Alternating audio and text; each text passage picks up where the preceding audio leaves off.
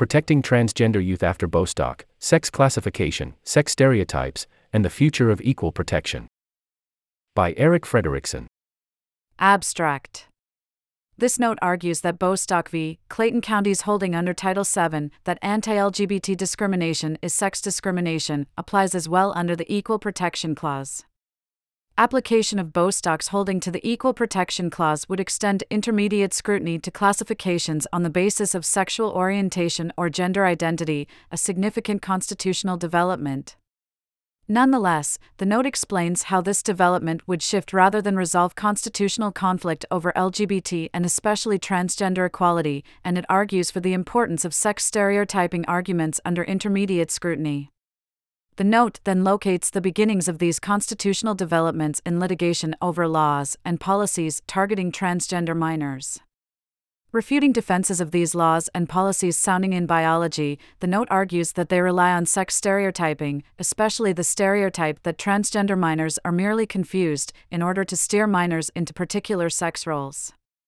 These laws and policies, which rely on sex-based stereotypes in order to compel conformity with the state's normative vision of sex roles, cannot withstand intermediate scrutiny. Author J.D. 2022, Yale Law School.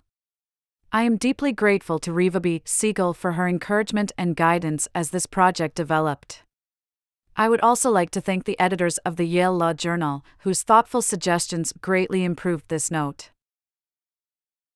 Introduction.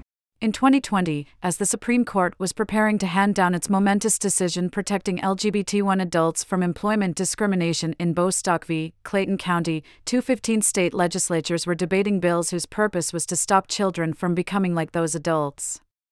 These were bans on gender-affirming healthcare for minors. 3 Less than 1 year after Bostock, Arkansas became the first state to pass such a law. 4 Such laws are the most extreme form of a new crop of state legislation targeting transgender minors. 5 Which also includes laws prohibiting transgender student athletes from participating in sports consistent with their gender identity. 6 These state laws are significant for the way they have shifted legal and political contestation over transgender rights to focus on transgender youth in particular, building on conflicts over transgender students' access to sex-specific spaces in school.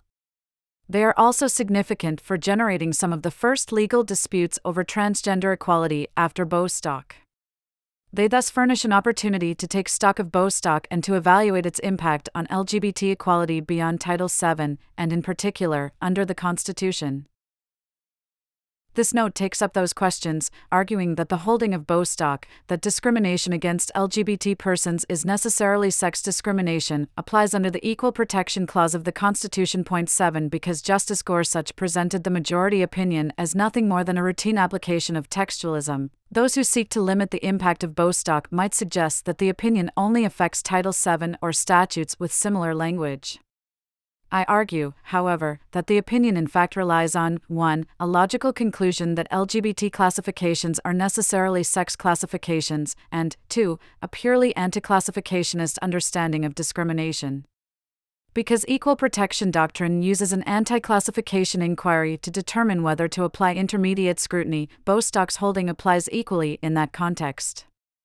The formalistic reasoning approved by the U.S. Supreme Court in Bostock logically means that any state action distinguishing on the basis of sexual orientation or gender identity distinguishes on the basis of sex and thus requires intermediate scrutiny.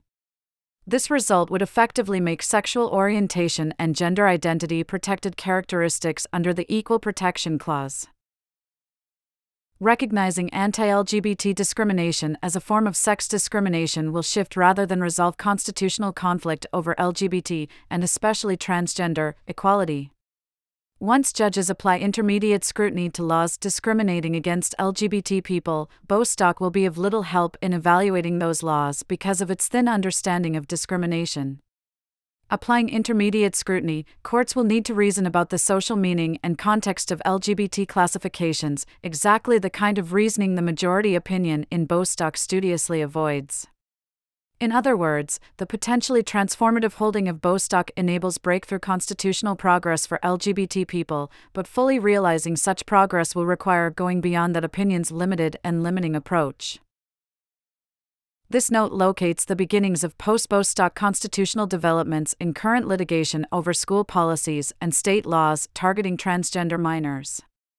In the wake of Bostock, a number of federal courts have invalidated or preliminarily enjoined school policies prohibiting transgender students from using the restrooms that align with their gender identity. 8 Idaho, Indiana, and West Virginia laws prohibiting transgender girls and young women from participating on female sports teams. 9 and Arkansas's and Alabama's bans on gender-affirming healthcare for minors. 10 So far, these courts have extended Bostock into the equal protection realm tentatively, deciding on other grounds that intermediate scrutiny is needed and then adding that Bostock supports or confirms that decision. Still, their opinions have begun to build out Bostock's constitutional impact. In applying intermediate scrutiny, these decisions gesture towards sex stereotyping to varying degrees without relying fully on such reasoning. 11. After surveying these decisions, I contend that state laws and policies discriminating against transgender youth are based on and entrench a sex stereotype that no court has yet articulated, the stereotype of the confused transgender child. This stereotype takes many forms. But at its core, the stereotype is built on the idea that transgender minors are confused or misled about their own identity, or merely going through a temporary phase, while cisgender minors are not. This stereotype subjects only transgender minors to skepticism, interrogation, and doubt concerning their identity, presuming that cisgender minors are correct about theirs.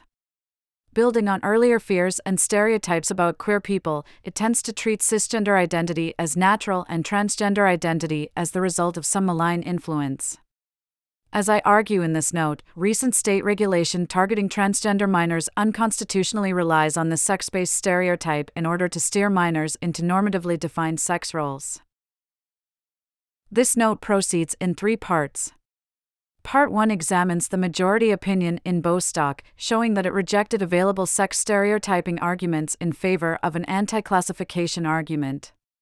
The opinion relies on a logical conclusion that LGBT classifications are sex classifications, combined with an understanding of discrimination as mere classification. Building on this understanding of the opinion, Part 2 argues first that Bostock's holding applies to equal protection analysis. Section 2.c then explains why, even if courts apply Bostock in equal protection analysis, much discrimination would survive intermediate scrutiny if courts follow the Bostock majority in ignoring the relationship between anti-LGBT discrimination and sex stereotypes. Finally, in Part 3, I put this theory into practice. I start by analyzing how courts after Bostock have handled equal protection challenges to laws and policies targeting transgender minors. Then I show how advocates can deploy Bostock and sex stereotyping arguments, including the confused transgender child stereotype identified by this note, to challenge laws and policies targeting transgender minors. With a particular focus on Arkansas's gender-affirming healthcare ban, 12 I argue that these laws and policies are built on sex stereotyping and are not adequately explained or justified by actual physical differences between the sexes. Therefore, they cannot withstand intermediate scrutiny. Finally, I contend that sex stereotype reasoning has unique dialogic value in disputes over transgender minors. It speaks directly to states' inability to force minors into narrowly prescribed sex roles and allows courts and others to affirm transgender youth in ways the formalistic reasoning of Bostock cannot. Protecting transgender youth under the Constitution will be most fully advanced by moving beyond Bostock, including by using the sex stereotyping arguments Bostock ignored. While some have seen the opinion as offering a promising, if imperfectly realized, path to revitalizing anti-discrimination law, 13 I suggest in this note that adopting Bostock's approach more broadly, ignoring the history, context, and social meaning of discrimination, would impoverish anti-discrimination law. Still, it is Bostock's formalistic reasoning that, by logically requiring intermediate scrutiny for LGBT classifications, can afford courts more opportunities to reason about the connections between anti-LGBT discrimination, sexism, and sex stereotypes. As I show in the context of disputes over transgender youth, advocates can utilize Bostock together with the arguments it ignored in order to build a robust foundation for LGBT equality under the Constitution.